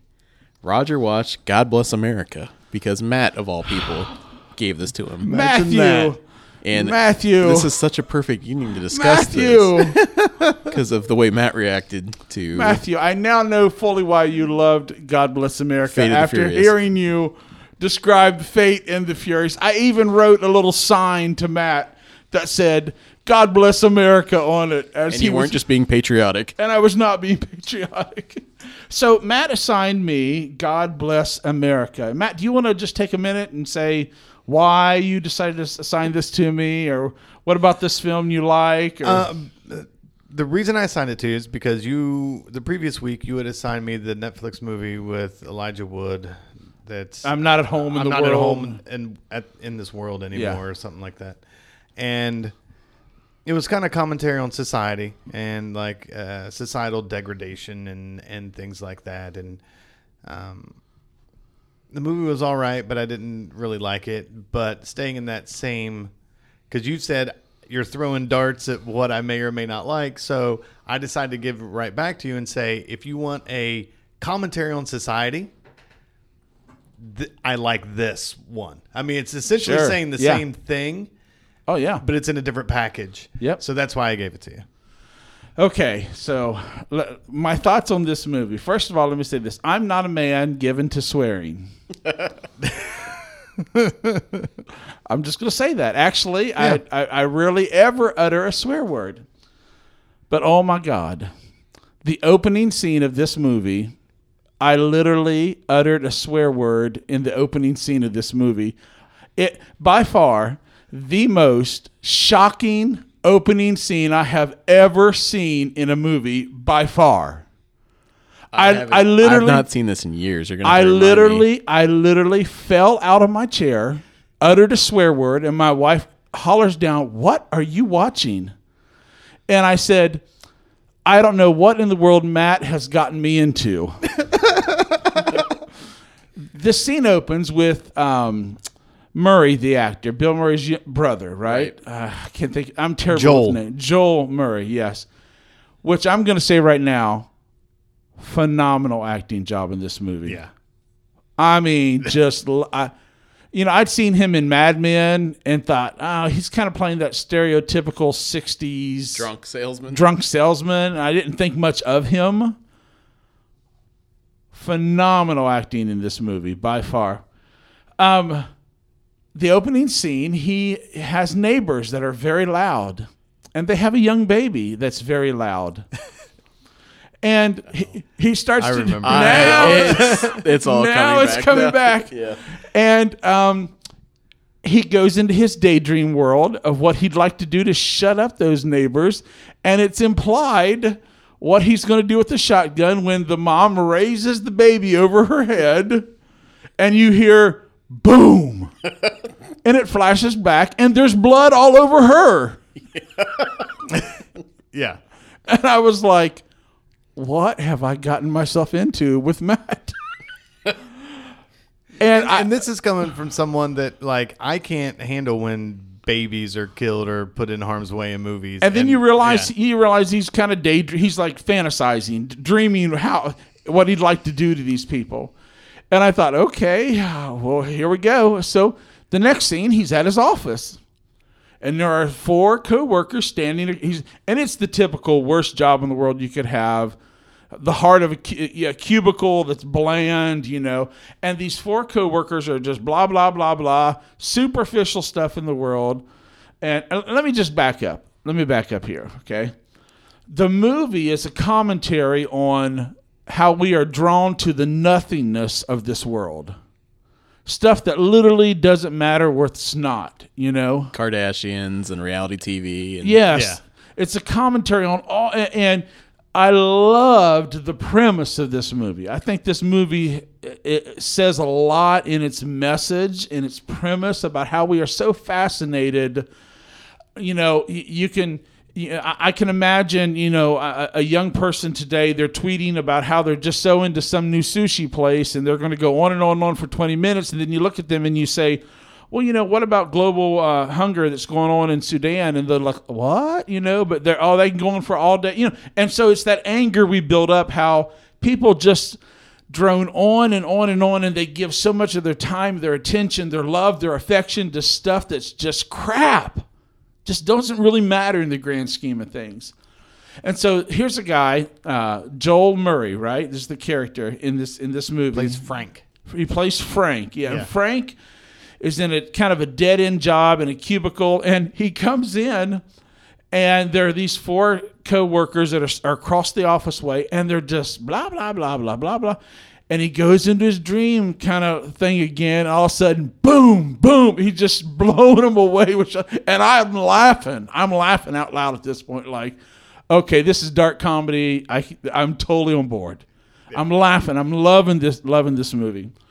And then he goes in, and it just compounds. He goes into his boss, and they fire him because he did one nice thing. He actually saw that the secretary was just really down all the time. Maybe what we would normally call a healthy conversation, a little bit of flirting, and he decides to send her flowers. She reports him. Bam. The one nice gesture ever done in the whole company, and they fire him over it. Then he goes to the doctor's office. And I didn't even recognize who the doctor was the first pass. The first time they showed the doctor, I had no clue who this dude was, right? But this is the guy that wrote and directed the movie, the comedian. Bobcat. Yeah, Bobcat. I didn't recognize him, Yeah. And but I did because they go back to him later in the movie. And so he finds out he's got a brain tumor and has just a few weeks to live. He's going to die, So it's at this point in the movie where me and this movie start to depart just a little bit, just to be honest with you. He goes, he's going to kill himself, right? He puts a gun in his mouth. He's going to kill himself. And then he gets this wonderful idea. Before I go, let me just take out the problems in this world. Yes. Now, I've said this. This is the opposite of Joe versus the volcano. Because That's a great analogy. it is. It hit me the second time I saw it. Joe gets his diagnosis that's wrong, that he's going to die, and he wants to do something good. So he's going to go down to this island and throw himself in a volcano to sacrifice himself for all these the people. volcano and save all the people. Yes. So this is the opposite. This is the opposite of Joe versus the volcano. And so, Well, he's still going to do something to attempt to save the world. In his jarred mind. Now I have to give it to the guy. The poor guy has just, his wife has divorced him. He can't see his daughter anymore. They moved away. He's lost his job. He's been diagnosed with brain cancer, has no reason to live, right? So I understand. Before we get into the departure, what did you think of you've talked about the office scene. He has a monologue in that office scene where he's talking to his coworkers. Yes. Yeah. And they're looking at him like, what are you talking about? They're looking at him like, really? I mean, they look at him like he's an alien. Yeah. They can't comprehend that somebody would even look at the world that way. That's how I feel when I look at Facebook. I feel like I'm an alien living on another planet. Yes. So he decides, instead of killing himself, there's this brat of a teenage girl that is she is the stereotype of every horrible young teenage girl. She's horrible to her parents. Her parents are rich. She's like the Kardashian girl on steroids, like exponentially worse, And so he stalks her. He goes down, stalks her, is going to kill her. He handcuffs her to their car. He's going to light the car on fire, blow her up, kill her, and then he's going to go kill himself as this one act of desperation. In the meantime, he's interrupted by another, older teenagers, girl who kind of interrupts him, and he ends up having to shoot the girl in the car and kill her. Everybody witnesses this. He steals his neighbor's canary yellow Chevy Charger, whatever, super souped up car. The other teenage girl locates him in his hotel room and tracks him down. And basically, she's the same way. She gives him this story. I have a horrible life. I've been abused. I say we just take a bunch of people out before it's all over, you know. And she talks her way into going on this rampage with him as he goes around and tries to right the wrongs of society, killing all these people that he feels deserves to die. One of the victims is the Rush Limbaugh-esque, you know, the conservative talk radio guy that's spewing hate, or the Sean Hannity, whatever you know, that guy. He you know, they take him out and they go on this like killing spree. And they're never caught. They even do a killing spree in the movie theater because there's idiots who don't know to be quiet when the movie starts, you know? And the news is like, well, you know, the movie's theme. The news continually spins the story to not get the truth the way it should actually be, kind of deal. Until finally the movie comes to a head, and they go to the American's Got Talent, but it's the actual American Idol spoof. American Idol. Yeah. And there's a big shootout at the end, and it kind of, you know, there's an ending to this movie. So, and I thought the movie was very funny in the beginning, hilarious. I loved when it was stuff in his mind. It was real easy for me to just laugh and go on board with his journey, you know. But when it became real and he started actually killing people, I laughed less as the movie went on, until at the end of the movie, I couldn't find myself laughing at all at the movie. I think the performances are great. I was a little wigged out. I don't know if I should say this on the podcast or not. Okay, I've already spilled the beans. Say what on the podcast? What I'm about to say. I was a little wigged out by the young girl. Now, I will say this. I think it was really cool that the young girl tried to initiate a sexual relationship with the older guy, Frank, and he just wouldn't have none of it. He's not a pedophile. He's not going to take advantage of a young girl. It's just none of that. And I really liked that. I thought that was really cool. And so it becomes a buddy film with them. But the girl wigged me out because she looked identical to my girlfriend in high school. I mean, identical. This is so weird. She looked literally just like the girl I dated in high school. And so that kind of wigged me out. I don't know if you guys have ever experienced anything like that, but it's very weird. I'm just going to say it right now. But yeah, I did I like the movie? I really liked the performances in the movie. I thought they were great. I thought Joel Murray was just great. And he was named Frank for a reason. Just, you know, I mean, he's being he's honest being and very abrupt. frank. Oh, yeah. Exactly. That's the point of it. You know, I'm just for the opening sequence and its shock value, it was worth the visit. I don't know if I'll ever have that experience in a movie again, where it's just like, I literally was like, holy bleep, as I'm sitting in the floor, and I was like, what has he done to me? What journey has Matt taken me on? That this SOB. week? I think I said that in Human Centipede 2. That shocked me for a minute. My gosh. But overall, I did enjoy the film. I think this movie could have kept its real dark humor if they could have figured out some way to keep it in dream sequences and him spoil their lives in some other way, you know. But I don't know how you would have done that, you know. I don't know how you act. That really would have taken some artistry. But the beginning to me was very funny, very dark comedy, and it just kind of, as it went on. Yeah, it just there was the humor left me, and I was like, oh, okay, you know, this is really how it's going to end. I knew how it's going to end. There's no other way this movie can end, you know.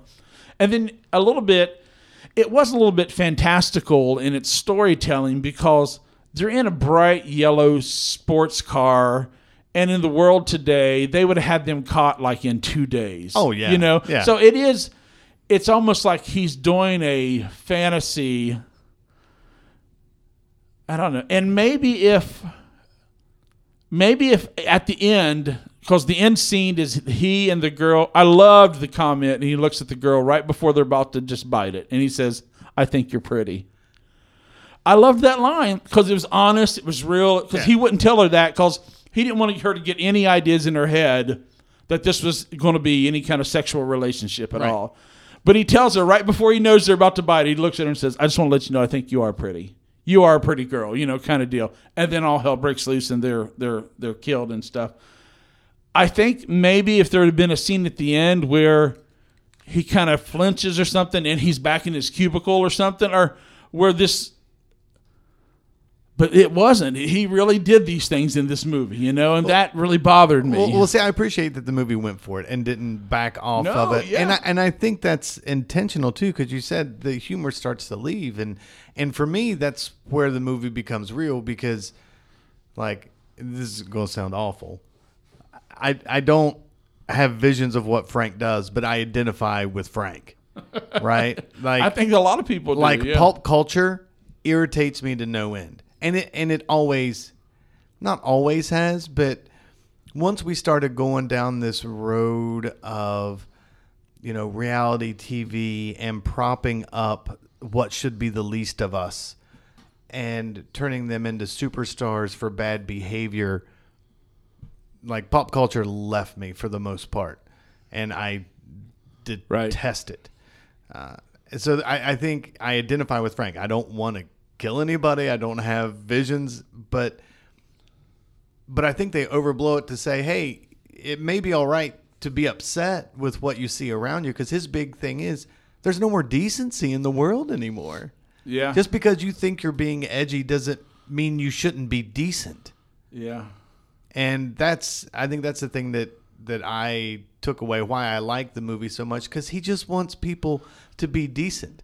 A moral right, moral wrong, and just be decent human beings. And there's some shocking murders in this movie. I mean, shocking. Literally, there's a special needs kid that he just takes out. and I find myself, I'm wanting to laugh, but I just couldn't. Yeah. I was just like, oh, Frank, don't. But, he's Frank. And when the kid, because there's a scene where a special needs kid, it's in the news, he's made fun of by the American Idol people. And then 2 days later, he tries to kill himself, and is unsuccessful. And everybody wants to lift his spirits. They bring him back on. But the kid reveals he didn't try to kill himself because they made fun of him. He tried to kill himself because they wouldn't put him on TV and make him more famous. Yeah. And that just crossed the line with Frank. Oh, yeah. And he was just like, bam, you're out of here. And I was like, oh, I want to laugh because it's comical and dark and ironic, and yes, it doesn't matter who you are. If you cross that line, it's over for you. But I just couldn't. I could not laugh. I was like, oh, okay.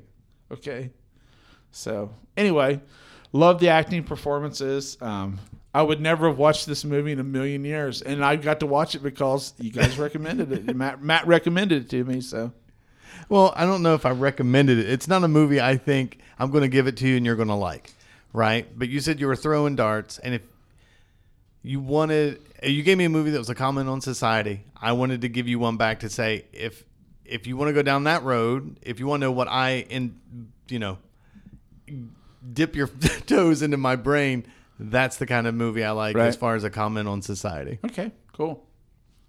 All right, for my movie, Roger gave me the Orson Welles flick, Touch of Evil, and I gave this movie to you with a little trepidation. Mm-hmm. I really like it, but I'm stepping out on a limb because I could be like Adam. I could really see Adam not liking this movie, so I'm not going to be offended either way if you hated it or loved it. But I really am curious to see what your impression of this movie was. I think I need to see it again, and it's not that the movie was complex. I was in kind of a bad state when I saw it because it's fair enough. The Blue Jackets lost. Oh, yeah. I didn't want to go to bed. I was kind of bummed by the game. It was not a very good game for game one of the playoffs here. So I threw it on. It's late at night. I was tired. And the story, it just didn't draw me in. Well, I'll briefly describe it. This Sure, is a crooked cop tale. And Orson Welles is playing the crooked cop that may be fabricating some evidence to always get his convictions and everything else. And Charlton Heston is playing a Mexican officer. It's just Charlton Heston with a tan. He didn't really try to do much with the accent, which is good. I mean, that would have been bad if he was trying to do some kind of hokey Mexican accent. But it just felt really predictable to me. Okay. And I just was not drawn in by it. So, I mean, I think it was just a mix of late at night and sure, just kind of in a bummed out mood because of the Blue Jackets. And I tell people, like, when you explore this kind of movie, for one, I'll tell you why it fascinates me. Yeah, that's what I want to hear. Number one, it has one of the best opening sequences I've ever seen in a movie. The opening sequence with was tension, because you see it very clearly. They place 4 minutes on a bomb, they put it in a trunk, and then for 3.5 minutes you follow this car as it creeps through town, interacting with people, police officers, waiting on it to. So I really like that opening Hitchcockian kind of tension building, good scene. This is not a movie for plot and story. No, it's really not. It's jumbled, messed, and there's nothing really there. Orson Welles almost does that intentionally because the town is a jumbled, messed up. And this was based on a book. He did the screenplay, Right. but it was based on a novel, and I just can't imagine this novel being very interesting. Yeah. This movie really is about just having experiences, Yeah. and the way it's framed, the way it's shot, the way it looks great, the way that they position, the camera, the way they draw tension, with where the guys enter the hotel room, those kind of things, and the girl's vulnerable in her nightie there, and it's made to evoke tension and those kind of things.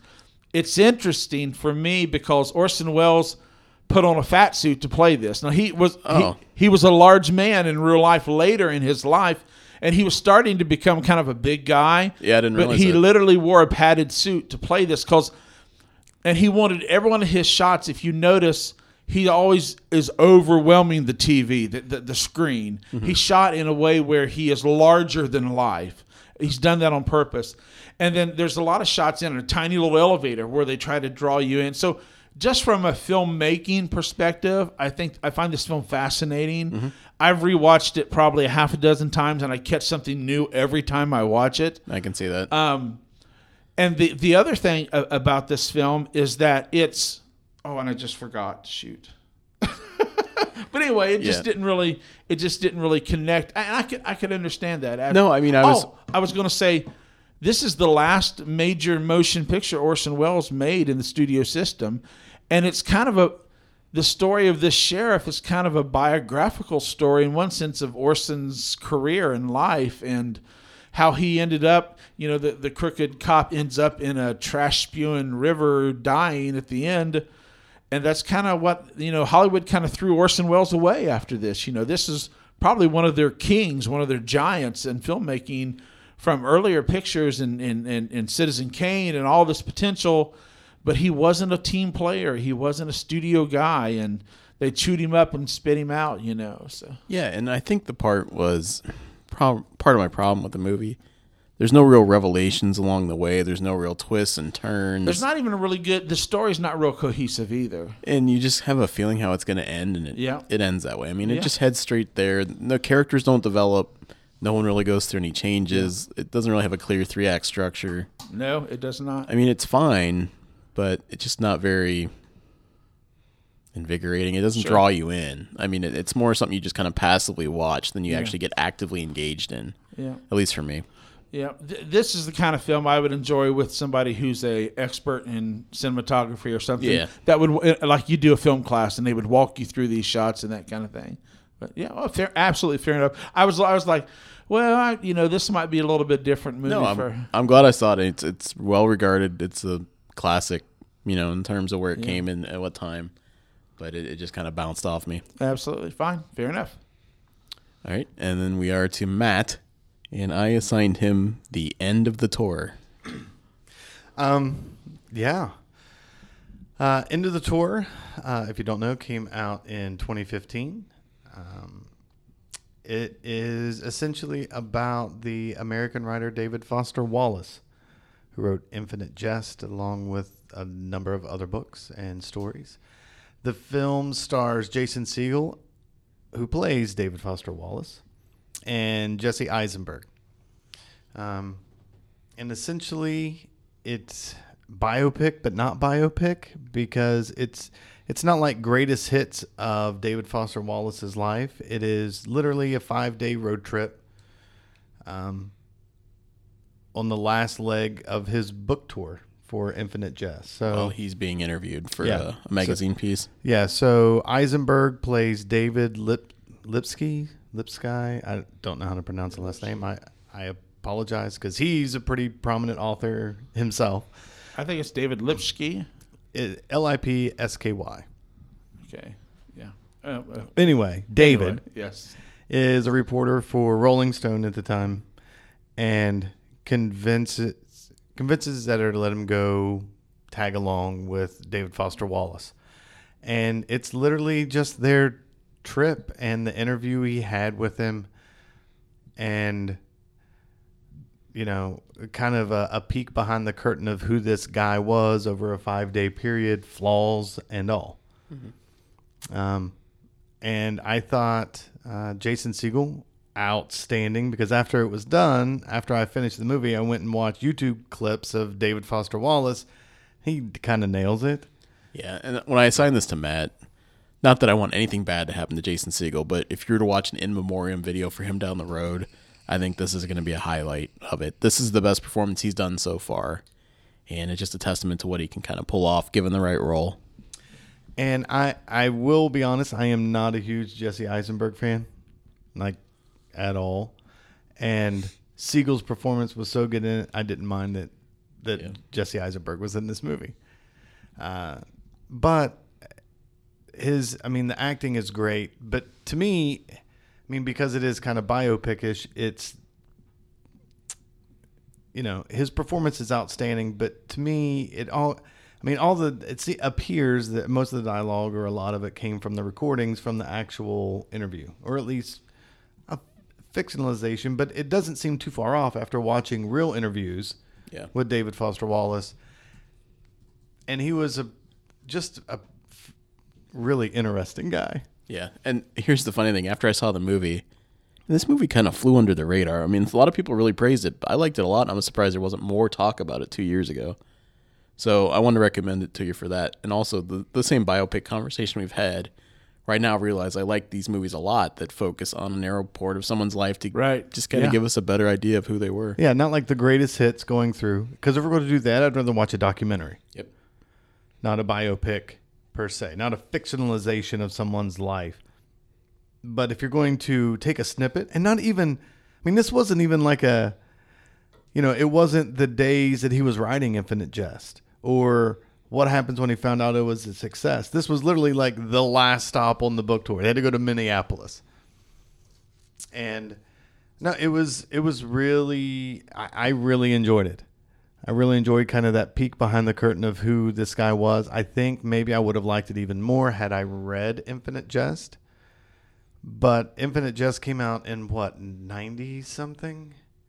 And as a high school kid, reading 1,000-page hard, like his literature wasn't like Stephen King. Like, you're not going to sit down, burn through it in a night. His writing was deep and thoughtful and, hard fiction. And that just wasn't on my radar when I was that age. I may actually go and read it now after, watching this and hearing interviews from him. Cool. But the performances I thought were great. It's funny. When I first saw this, I'm like, you know what? I'm going to read Infinite Jest. I haven't. I assigned this to Matt. I'm like, you know what? I'm going to read Infinite Jest. So we'll see if this happens. I don't have anything on my Kindle right now. So, I might grab it and force myself to try and read it. It's been on my list for a long time. I've just never pulled the trigger. And for those of you that don't know, David Foster Wallace he committed suicide. Yeah. So he had suffered from depression for a long time. And, that's how the movie starts. He finds out that he's died, and he hits play on his thing, and it's the recording of their conversations, and then it starts in. But suffered from depression a long time, didn't like the side effects of one of his medications, got with his doctor to go off his medication, and got off, went back on. It wasn't working with the doctor wasn't working, and then he hung himself in his garage. So it's sad. It's not like he's one of those authors or whatever that went off the deep end, and he had problems with alcohol and drugs, but even in the movie they say his worst addiction is TV. And that even comes across. He meets up with these two girls that he knows in Minneapolis, and he's also a womanizer, which is kind of in the movie.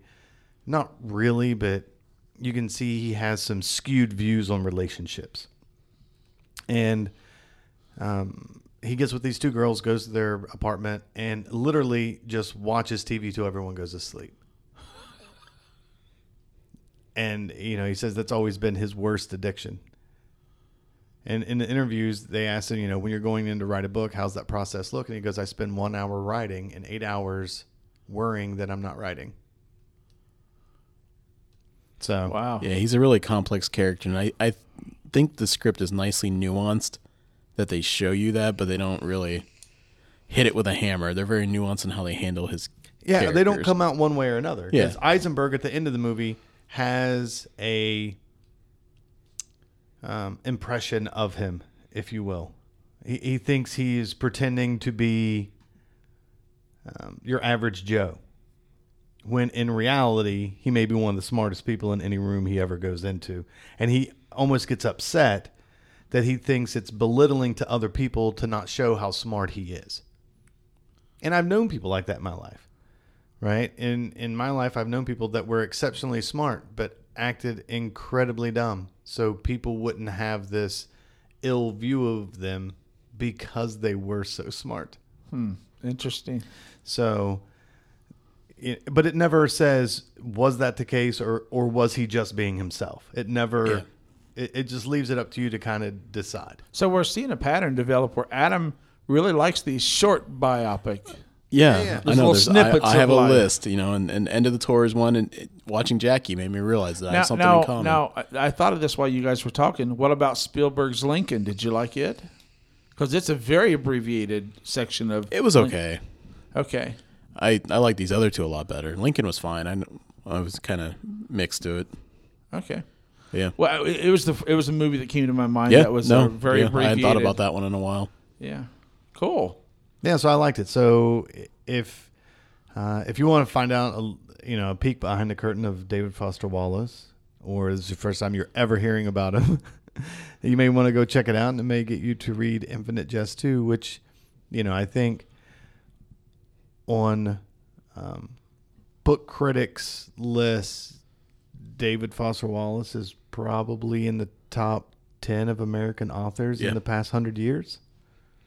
So And the movie's free on Amazon right now if it you have is. a Prime membership. It is free. So you Cool. can go stream it. Excellent. All right, time to hand out new assignments. So Matt went last. He gets to give out the first assignment. Oh, I have Adam this week, which is so Dun, hard. dun, dun. But it wasn't, because I'm still waiting for the time I have to assign my wife's favorite movie that no one has ever seen. Fortunately, I don't have to do it this week. Let me pull up its IMDb page so I can at least say something about it. That is not the name of the movie I am giving you. So, wow. It's bad when you actually have to type in IMDb after the name of the film. Well, it's a commonly used word too, though. It is. You're right. It is. So I know what it is because Matt asked me earlier Yeah. if I'd seen it. Yeah. So now I always have to do that because if you've listened to this, you know that me and Adam have seen a lot of movies together. We kind of have the same interests. I haven't seen as much horror as he has. And it's really hard for me to find a movie that is not complete dreck, that I don't want to force on someone on homework that he hasn't seen. So what I have seen that he hasn't was from 2006, a movie called Cash Back. And I will check it out. It's on iTunes and Amazon for rental. I have seen this movie. You've seen it too? Very good. What? Wow. This was a late night HBO, Showtime. It takes place in a supermarket, right? It does, and the reason it took me so long to see it because it was on Netflix or something for a long time. Or maybe Netflix is where I saw it. And I kept going past it. I can't believe I've seen this movie. Because you know how Netflix always shows you like recently watched?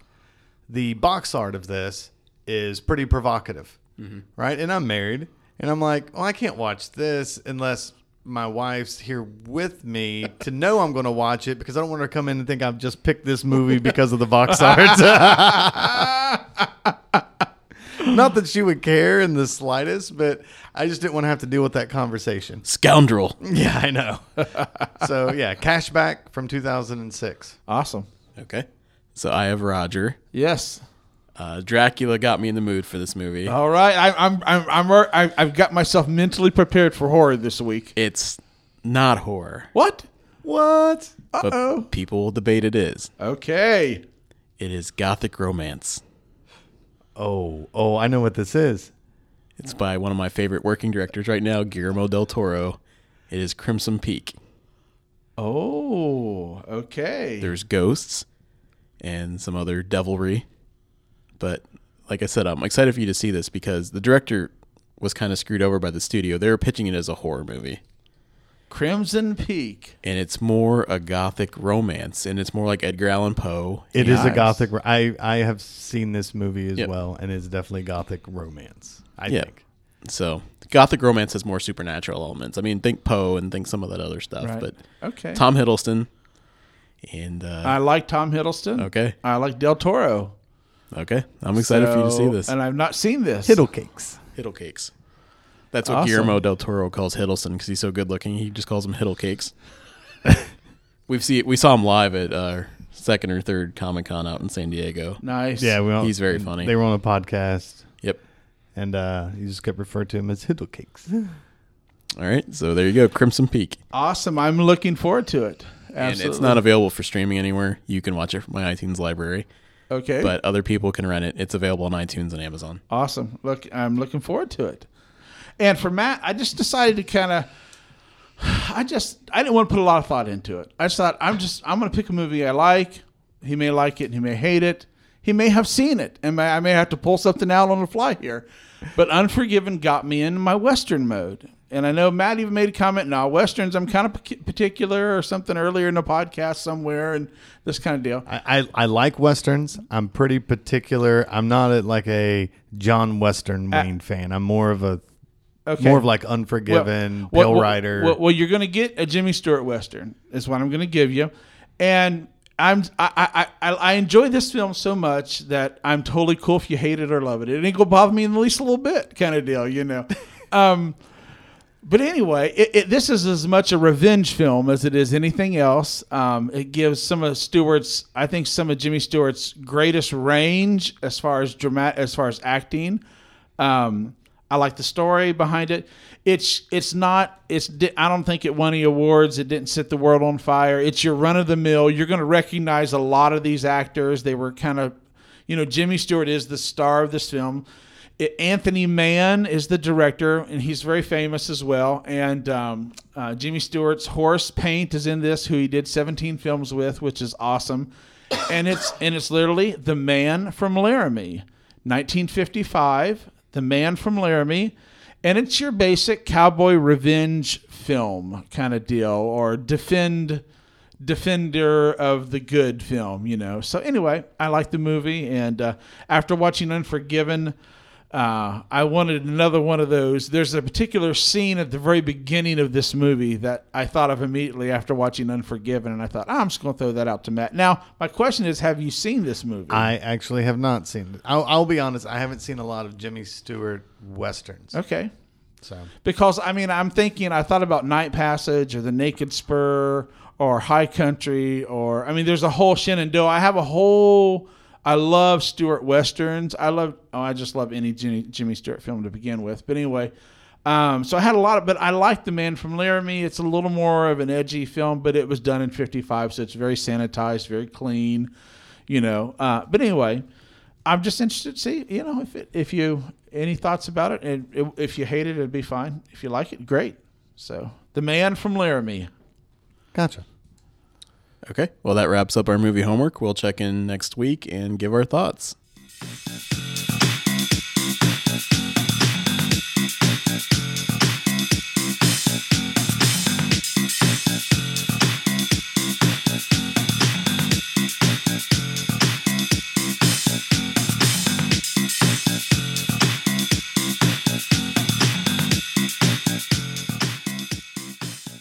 All right, and we are back, and this is our last segment on the Film Coterie.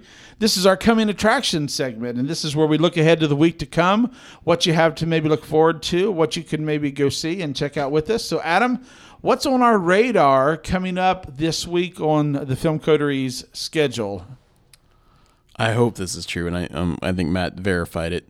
we should be able to see Free Fire next week, which is the new movie from Ben Wheatley. And if you've never seen a Ben Wheatley movie, they are different. And I never have. I've never seen a Ben Wheatley movie. So what should I expect? They're all different. It's not like he's not like it's Edgar Wright, or if you've seen Edgar Wright movie, you kind of get a feeling of it. But he did High Rise. He did A Field in England. Did you pull up his IMDb page? What else has he done? I just did, but I was flipping over to one of my. So he has done High Rise, A Field in England, Sightseers, Kill List. What's his name? Down Terrace. Steve Coogan, The Inside Story, but that was a TV movie. It's Ben Wheatley. Wheat, as in the crop, Ley. High Rise. And he has also done 2 episodes of Doctor Who. Yep. Nice. He's an English gentleman. Nice. So it'd be a little quirky, a little different. Yeah. Well, the trailer's fun. So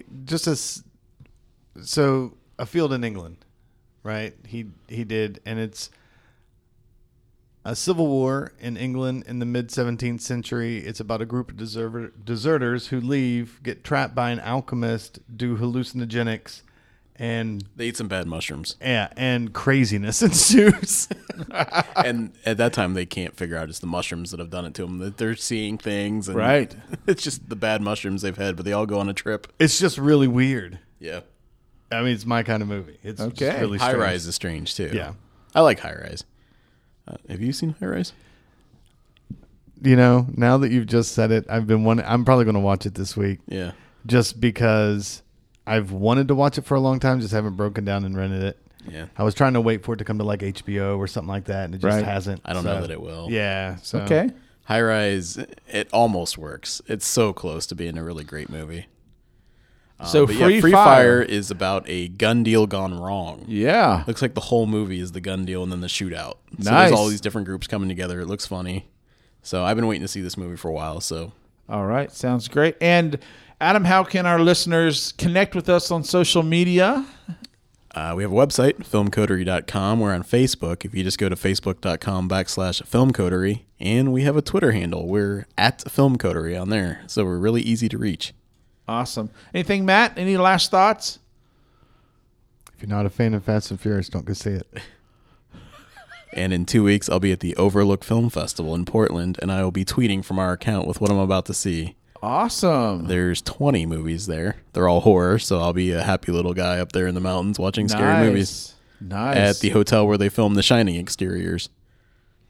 Wow, that's pretty exciting. So I'm looking forward to hearing. I'm going with my dad, so I'll try to get some of his input too. It'll be fun. Yeah, I'm looking forward to a report. And there's 3 parties. There's a party every night. The first one is the Mark of the Beast satanic, not disco, but something along those lines. Oh my word! So it's going to be a time. Then there's the Dark Carnival the second night. I'll be among Did you say like satanic burlesque? Yes, that's that. The Mark of the Beast party. Just the visual of Adam and his dad I want to see him in like at a goth satanic burlesque party. I have to bring my eyeliner. I want to see him in eyeliner and white face. Oh my gosh! And a ruffled shirt. Oh, of course. Please. Yes, absolutely. Oh, in a man. old hotel. Awesome. Well, that's going to wrap it up for this week's episode of the Film Coterie, and we'll see you guys next week.